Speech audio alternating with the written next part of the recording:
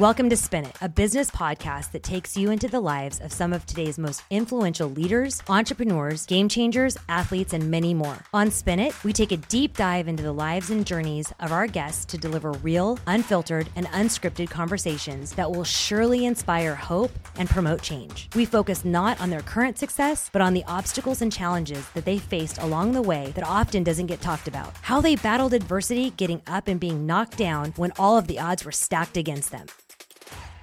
This week on Spin It, I had the privilege of speaking with a good friend of mine, Roger Brooks.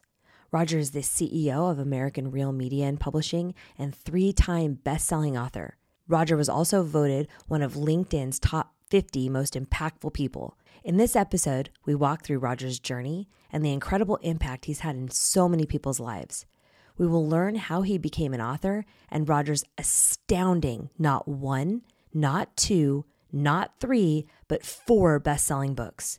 We explore Roger's core values, including spreading awareness, empathy, authenticity, kindness, transparency, accountability, and gratitude through an abundance mindset. Welcome to the show. I am so excited to have you. Good morning, Stephanie. I've been waiting for this for weeks now. Yeah, I'm very excited. I went maybe a little bit too crazy with the research and I started digging into all kinds of crazy things. So look out. So watch out. So I want to first start by talking about just writing and what drew you to this passion, who you are as a kid, who you were as a kid, and kind of going through your young life and what drew out this passion of writing for you. Sure. Well, that's great because that's exactly where it started. And I don't know how or why writing was part of my upbringing, but it was just something that came natural to me. I actually started with poetry and, one of my English teachers, fairly young, recognized that. I entered a couple of contests, in elementary school and middle school for poetry and won a couple of awards for that. So I knew something was there. As a youngster, I was really focused on sports. Loved baseball, felt I was going to make it to the major leagues and was going to do everything in my power to make that happen. And, as you grow up as a teenager, especially in a small town like I did, if you have any level of talent, it only goes so far. At some point, inevitably, it's going to catch up to you, unless you are certainly, a superstar or ahead of everyone in your peer group. But, so athletics and poetry were but no one really knew about the poetry. I kept that to myself and my immediate family. My aunt, my father's aunt, so it would be my great aunt, she was a writer. And she learned, through my parents that I was writing. And she split her time between Savannah and Portland, Oregon. And she would call me and we would have discussions about it. And it was interesting. So as she got older, she always reminded me and said, look, continue to write. It's something that you could do for the rest of your life. So that was always in the back of my mind. So how did you pursue it? So you did it in elementary school. We all know high school sports gets tough and you're doing kind of both of these things and still trying to grow up and to be this, this amazing man. How are you doing it? How are you splitting your time? Well, look, I mean, the truth of it back then, I was spending very little time on the writing. That was a hobby, who knows how many hours, maybe, a couple of hours a month. So it was nothing, where I was spending a lot of time on the athletics, on the baseball, going to the weight room, doing all those things to improve, all the way through high school and actually into a couple of years of college. I played baseball. But again, writing was always in the back of my mind. Now, at the same time, I was an entrepreneur. So I had my own lawn mowing business with my cousin. I started a t-shirt business and did that for several years. So, like many kids, you have a lot of different things going on.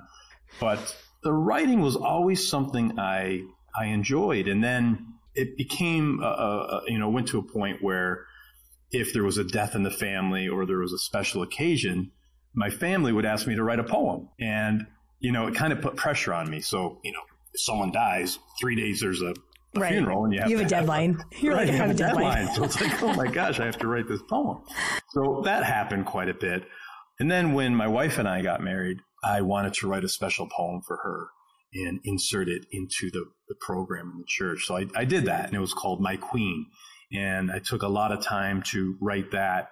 And it's something that we reflect on almost every year because it was such a big part of our wedding and of our marriage. So that's kind of how it all started. So Roger, when you were in high school and going up through college, and I know you have many different avenues right now of where you split your time and spend your time, I should say, from a job to a side hustle to another company to you have a bunch of things.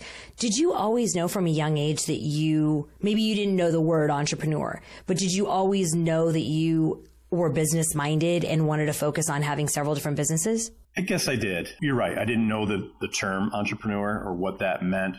But I grew up in a middle-class family, right? So we didn't have a lot. Many of my friends had more than us. So anything that I wanted to acquire for myself, I had to earn it, So, and this is going way back. Even, I would shovel snow in the winter for my neighbors.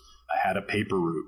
So even earning another, whatever it was back then, right, $15 to $25 a week was great because I would be able to purchase the things that I needed. And then as I got older, I figured that out. Okay, yes, I could have a job, but if I want to get a nice pair of shoes or sneakers or whatever it was, I would need to find a way to earn additional income to make that happen. So yeah, I guess I would say, to answer your question, I had, a knack for being able to just do what I wanted to do, in the time that I had, to be able to acquire whatever it was that was of interest to me.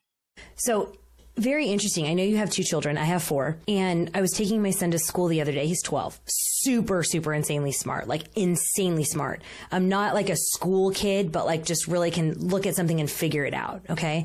Yep. And I was just having a very open conversation with him, and I said something to him, and I was talking to him about my paper route and making barrettes and hair ties and stuff when I was younger, the kinds that you weaved in that the girls had in their long hair. And I was talking to him about buying supplies and taking the bus and things like that.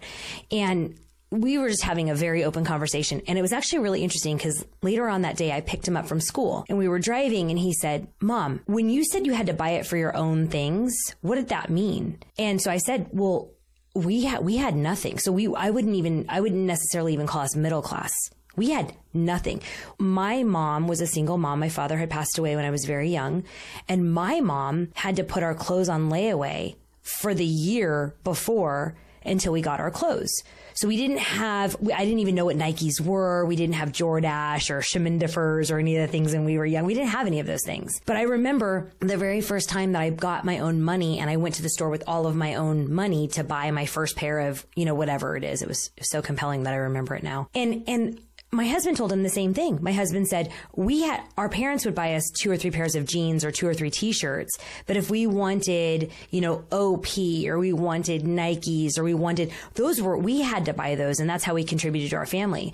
And it was so compelling for him. He was like, I don't even know what I would have to do if I had to buy my own cleats or my own futsal shoes or my own shoes or my own jerseys. And it really affected him. And then when he saw how much each of those individual things were, he was like, how could I ever make that much money? Which leads me to one of the things that I read about you that was so incredible. And it was start before you're ready.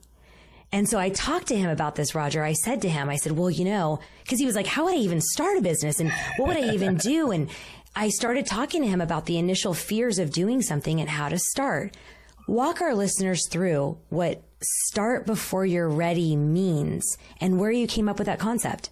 Well, again, it took me probably 25 years to figure this out, or 20 years, right? So between 25 and say 45, I was extremely conservative. Although I was entrepreneurial and I did take action in a small way, I never did it in a big way. So I think we talked offline one day, and I was telling you one of the things that I did was if I wanted to get into a game, if I didn't have the money to get into a professional game or whatever it was, I found a way to do it. So, I was a photographer and I had a camera and I would, call into the office letting them know that I was going to be there to get credentials, and I would get into a game that way. So I figured these things out, but honestly, it took me a good 20 years to really understand the concept of starting before you're ready, which is not to perfect everything. Starting the podcast was the hardest thing that I ever did because I was always holding everything, all my cards close to the vest, in that I didn't really want to let out who I am, the fear of the unknown. So, that I came up with that concept through listening to others, through interviewing people, that you really do have to start before you're ready to start, because it's the only way. It's like when we were kids and wanted to, jump in the pool, but we were afraid because we didn't know how to swim. We had to take that leap. Someone had to go in with us or push us in order for us to swim on our own. So it's the same concept, I believe, when it comes to being an entrepreneur, is to actually put content out there, test things out. We're going to fail. We're going to correct that and then make it better. But it's never, ever, ever going to be perfect. So I have a question for you. When you put content out, do you ever feel like, oh man, that's really good, that's going to land, and it just doesn't land? I used to, Stephanie. Okay. So, and this is another growth move, I believe, is that at a certain point, I don't even know when it was, but I would say within the last year, I no longer think about, worry, or have concern about anything that has gone out. Yeah. I used to look at it and spend time, but now I put it out. It does what it will do. Mm-hmm. And then now I'm focused on the next thing. So I don't know if that answers your question. Yeah, fully. I think that's so incredibly important, because I really feel like you and I have spoken about this. I was careful. I was timid, and I wasn't timid for me. I was timid because I never wanted to give the wrong message. I wanted to make sure I could impact and inspire people. And I was watching what everybody else was doing. And then I would go, I'll take a different perspective, or I'll have a different spin on it. And as soon as I stopped doing that, as soon as I didn't think about it and I just went raw and right off the cuff, or as soon as I said, like, I held an opinion, or if I didn't have an opinion, I would say, I just don't really have an opinion on this. I need to understand more or grow more. The minute I stopped being careful, the minute I just was like, open the kimono, and if I can help impact, inspire, or grow one person, and I talk about my own story and the things that my failures, my loyalty, the things that really mattered to me, everything, I stopped looking. I never looked. I didn't care about likes. I didn't care about who commented. It didn't matter to me other than just support others. But once that happened, things just blew up, and they were like, gosh, I never thought about it like that. Thank you. So I was wondering if you went out of the gate like that and started just being really raw and open, or if it took you some time, because it took me some time. It definitely took me some time. And there was one thing I learned along the way, and I really didn't even understand what this meant at the time. And that is to become vulnerable. Yeah. When you could become vulnerable and you let your guard down and you're able to speak freely, people understand. People know when you're putting on a facade, yes, versus being genuine. You may be able to hide it for a certain amount of time, right? But inevitably, people will see through that. So I found that the more down to earth, the more vulnerable we are, the more we're willing to share and be genuine and transparent. All those buzzwords that we hear, I feel the more confident we are as individuals. And then people feel that energy, yes, and that's what gets them to connect with us, is saying, oh my gosh, Stephanie is awesome because she's herself. Right. Even though I don't know her, someone looking at your post, mm-hmm, I feel like I do, and I feel like I can connect, and I feel that story she just shared is something that I could relate to. So that, that's one thing. The other thing as part of that I found is that in our heads, and I think this is really important for people who are trying to grow their own personal brand as an individual, in our heads, we have a perception that we might be bigger than we are.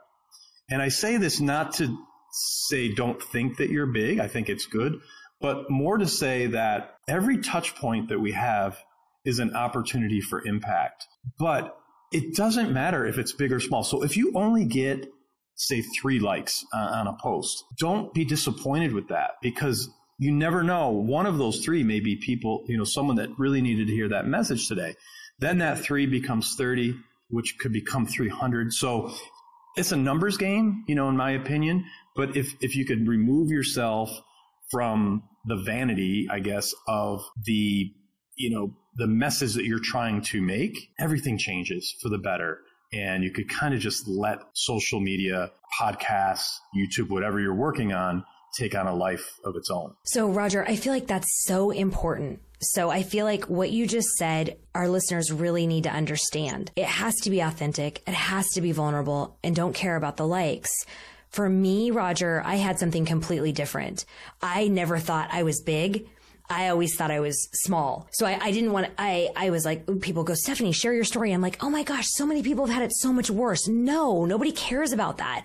Or they would say, tell your story about how you were the youngest VP. And, and I was like, no, I don't, it's irrelevant. It doesn't matter. I just want to impact and inspire the people that are around me. So I thought of myself as very small. So when I got 3 likes, I was so happy. I was like, oh, great. I helped 3 people. When I got 3,000 comments, I was like, how am I going to get back to everybody? No, don't anybody touch that. I want to respond. And it became out of control for my head. For my head, I was like, how do I respond and touch? Like you said, impact, inspire, touch point. Just like you said, Roger, touch point.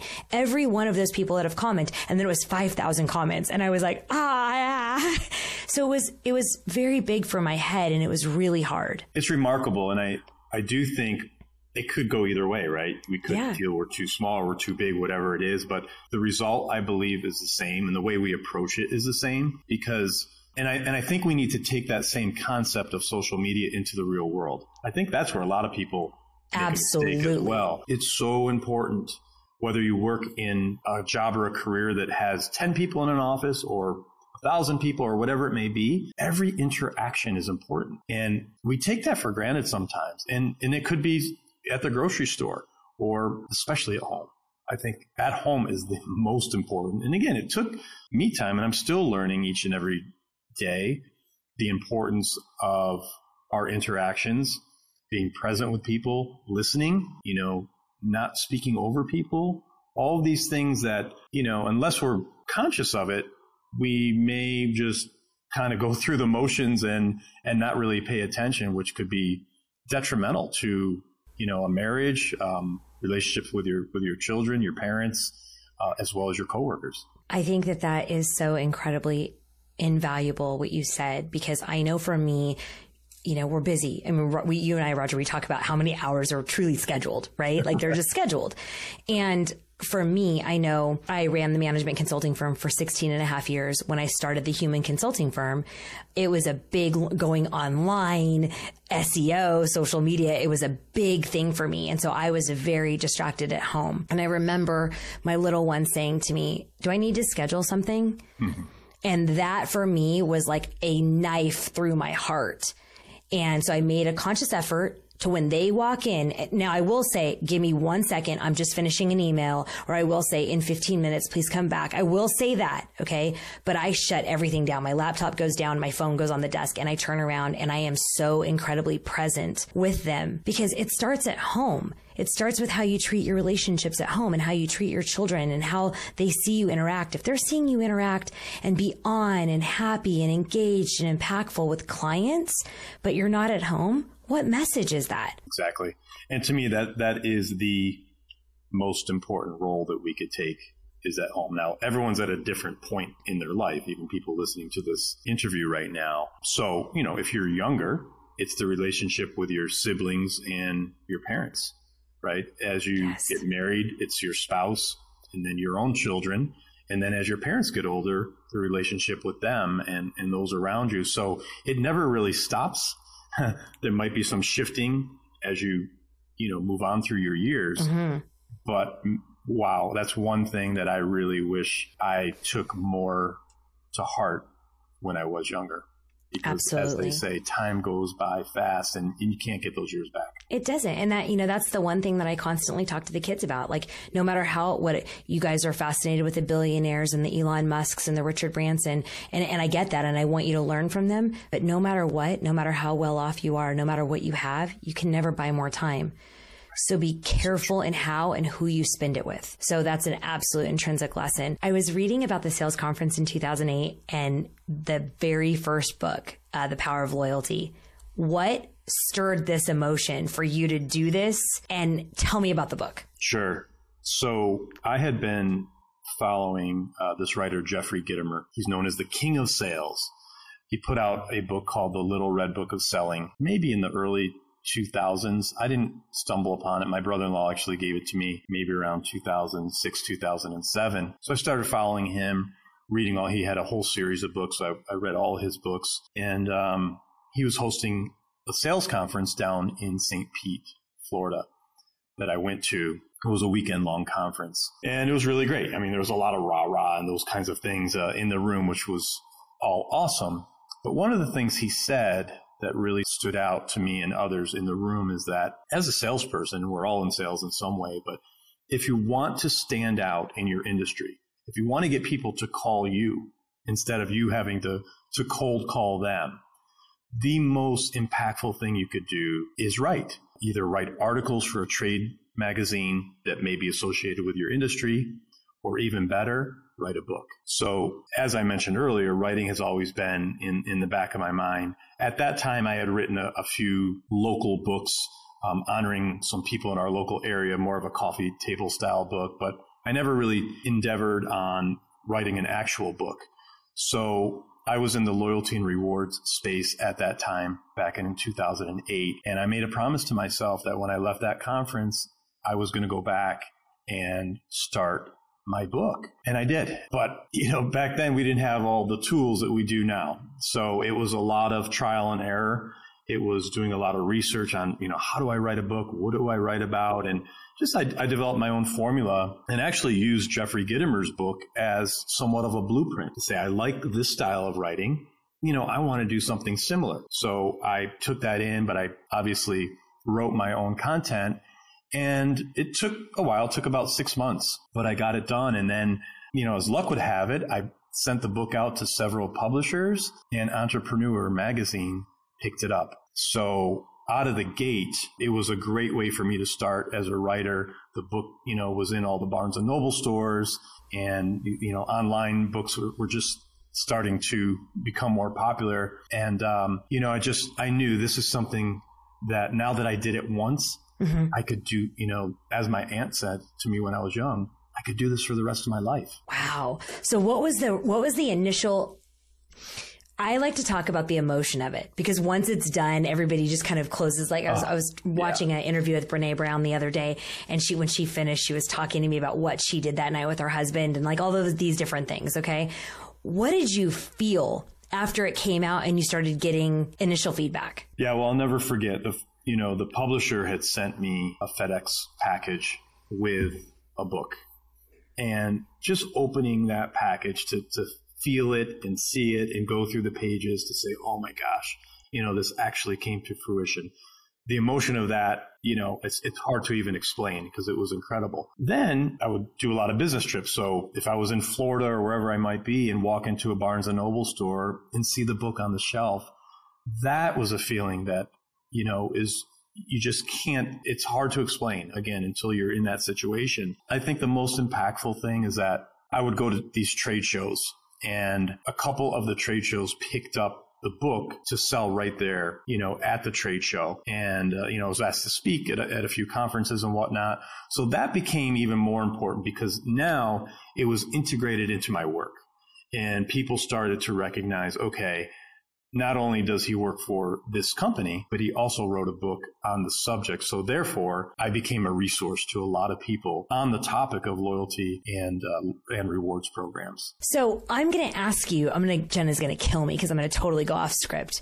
Will you solve one problem for me? Sure. Okay. So when I'm talking to clients, when I have my clients, athletes, celebrities, high wealth individuals, entrepreneurs, well-funded companies, CEOs. Okay. Those are most C-suite, I should say. And they all say the same thing to me. So I'm going to tell you what they say to me, and I want you to give me your very, very best advice. Okay. Yeah, I could write for half an hour, but none of my thoughts are organized. I have no idea how I would even begin to organize it. So I say, so let me ask a question. So you're thinking that you need to start your book from the beginning and go through succinctly all the way through in organized. Answer that question. Okay. So I'm so glad you asked that question, because this inevitably comes up in every single conversation with someone who hasn't started yet, right? They're thinking about it.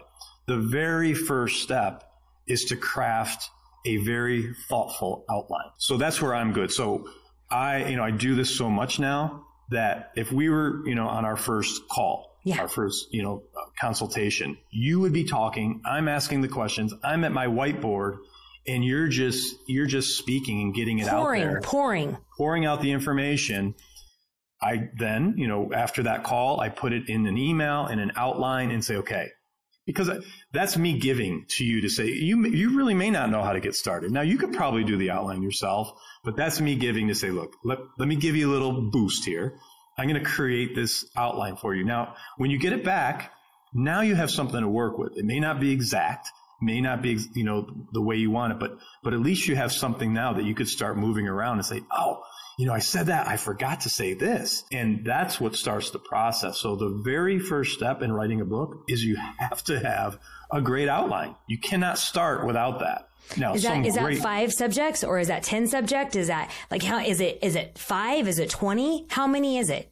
Well, typically we have, by the time we start the outline, you may have 2 or 3 book ideas, right? So now we're going to narrow it down to the book idea. So we know that. Okay. So we're going to write a self-help book, and it's about your experience and your method for doing that. Now I'm going to ask you questions. Okay, Stephanie, how do you do this? And then my questions will prompt your answers. And it's basically like a story mapping session so that we get that out. Now, that's a draft of the outline. That's not your chapter outline. It's just thoughts and ideas. That will be molded over a couple of weeks that will get it into a full outline, including the chapter outline, so that by the time you start, think about this. You're going to have chapter 1 with, 4 headings. These are the 4 items I'm going to cover in chapter 1. And under each heading, you're going to have 3 or 4 bullets. So there's never a lack of content. You're following a blueprint that you initiated. So you have all the information in your head. So it becomes not easy, but you should be able to, freely write about something. And then you may be inspired as you're writing chapter 1, you already have the outline in front of you. So there may be something in chapter 8 that you go ahead and you write about that point in chapter 8 and then go back. So that's kind of the method that I use. And it just works because it's you providing the information to me that in turn turns into this outline that you take ownership of. That is so valuable because for me, I would start and stop and start and stop and start because it wasn't organized. I couldn't organize my thoughts. And just like you said, you literally, it was almost like you served it to me. I would say something and I'd, gosh, that's really, really good. But then that would trigger something and I'd be like, oh, is that chapter 7? Is that chapter 9? And then I would just quit because I would feel so overwhelmed of, I don't even know where this fits. Does anybody really care? Is that a story? Is that a fact? I was really daunted, I would say. So I think that that's really helpful for our listeners to reach out and actually create this process with you. Tell me about your podcast. Well, so back in 2017, I had been listening to London Real. It was started by Brian Rose. He's an American successful banker. He was on Wall Street. He moved to London back in, early or mid 2010 or 12, something like that, became unhappy and he quit his job and he started this podcast called London Real. The whole idea behind London Real was to interview people and get to the essence of who they are as a person. And he had on, some pretty amazing guests even early on. He got on to, some really popular podcasts himself, and it just blew up. So I had received an email at the same time I was thinking about podcasting from Brian because I was on his mailing list. Of course, it was a mailing list email, but it said that he was starting his own program, Learn How to Podcast. It was called Broadcast Yourself. So I invested in that program. It was an 8-week intense, very similar to David's. Actually, David's is built off of Brian Rose's concept of, learning how to truly become a podcaster. And back then, even 4 years ago, there wasn't all the technology we have today to make it like this, very platform we're on, to make it a little bit easier for podcasting. So I took it very serious. And on the last call of the 8 weeks, Brian Rose made an announcement and he said 2 things. One, if you want to use the Real brand in your name, you're able to do so.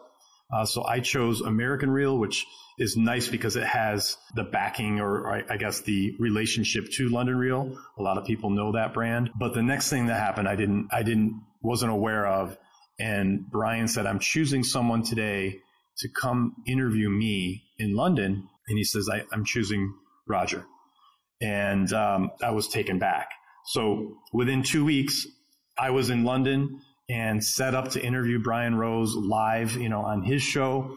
And that really opened the door for me as, to kick off my podcast. And I've been doing it ever since 4 years ago and, have about 200 interviews now. What's the premise? In the books. The tagline is everyone has a story. So very similar to what we're doing today, having a heart-to-heart conversation, allowing the guests to speak about their story.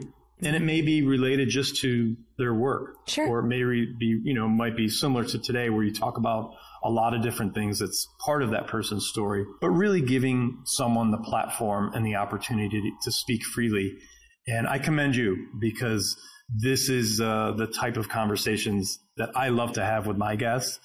And, I really appreciate everything you're doing for yourself and your audience to bring and shed light on those wonderful guests that you bring to your show. Roger, you make it so easy. So let me ask this, Roger, what's the essence of you? I think when you break it all down, and again, it took me a lot of years to get here, it's kindness. I started this post once a week called Kind Magazine, and I randomly pick someone that I put on the cover. I think kindness is the most valuable trait we could have as a human. Everything else can revolve around it, good or bad. But if you have kindness in your heart with every interaction, then you're probably less likely to have an argument, confrontation, gossip, judgment, all those things that if you're not thinking about kindness can easily creep in. And we've all been there, right? So again, I've tried to improve as a person, as a father, as a husband, as a son, all these things, keeping kindness with you at all times. So if you were to break down, that's what I, strive to be. Believe me, I'm far from perfect, but when it's there, when it's on your shoulder all day long and that becomes part of your brand, then, it makes you feel good. It makes the day really flow nicely. It makes your interactions really positive. And, you could close your eyes at night and say, okay, I helped some people today. I still have more work to do tomorrow, but you could close your eyes and know you did your best each and every day. Roger, you are such an incredible inspiration. Like I said, humble, sweet, genuine, so warm, and just so willing to help others. We like to end our conversation with one question, which is, what is your biggest obstacle into opportunity? Biggest obstacle into opportunity? Mm-hmm. I would say scale. Scale is not easy to figure out. And, if you think about the program that we talked about, so I want to try to help as many people write their first book, right? How do I scale that? How do I scale that into opportunity, not only for myself and my family, but those that I'm coaching and helping? And it's a hurdle that, I'm close, right? You have spurts of like, okay, we're doing great. And then you end up spending, $10,000 on Facebook to see that, you don't have any clients. Or in my case, you lose your Facebook account for no reason whatsoever. So there's the one thing I found is that no matter how good you are or how much good or goodness you try to bring into the world, the more goodness, the greater the resistance. So I really commend our leaders like, the Elon Musk that you mentioned and the Bransons that you mentioned, where it's not easy, folks, to rise above all of this noise that we are encountered with every day. The more good you do, the more resistance. It's those that could persevere and not give in that are ultimately going to succeed. I'm still in the midst of it. I'm not there yet, but I'll tell you, I'm trying at every hour of every day to overcome all this resistance. And maybe, it'll never happen, but there are glimpses of hope when you say, okay, I'm on a great podcast like this, or I helped a great client yesterday, or I have a call coming up today that I'm going to help someone new. So it's the thrill of it. It's seeking, that ultimate achievement of success, whatever that means, but in the process, really enjoying it staying present, and just really enjoying what you do. Roger, this has been so incredible, and you are such a beautiful person and kind and just so incredibly warm and genuine and generous. Where can our listeners find you, find out more, find out what you're doing next? Where can they just check you out? Thank you. I really appreciate it, Stephanie. Thank you so much. And the feeling is mutual, and I can't wait to see where our friendship leads in the future, because I know there's going to be some things there. Best place is LinkedIn. I really love LinkedIn. That platform has changed my world. I owe a lot to LinkedIn and those that are there and who have helped support me. So it's easy to message me through LinkedIn. All my contact info is there. Of course, we have the AmericanReal.tv website if you want to look at some of our past episodes. And I know we have you coming on the show real soon, so I can't wait to interview you as well. And once again, thank you so much for all the time today. Absolutely. Thank you so much. Thanks for listening to Spin It. If you enjoyed listening, don't forget to hit that subscribe button to be notified when a new episode is released. Also, head over to YouTube to check out all of the live videos on our new podcast channel, Spin It with Stephanie Malik. The best way to support the show is to leave me a 5-star review on Apple Podcasts or your favorite podcast app. And if you want to hear more from me, hop over to Instagram and follow me at Stephanie Malik. That's Stephanie with a Y, STEPHYNIE Malik, MALIK, or visit my website at stephaniemalik.com.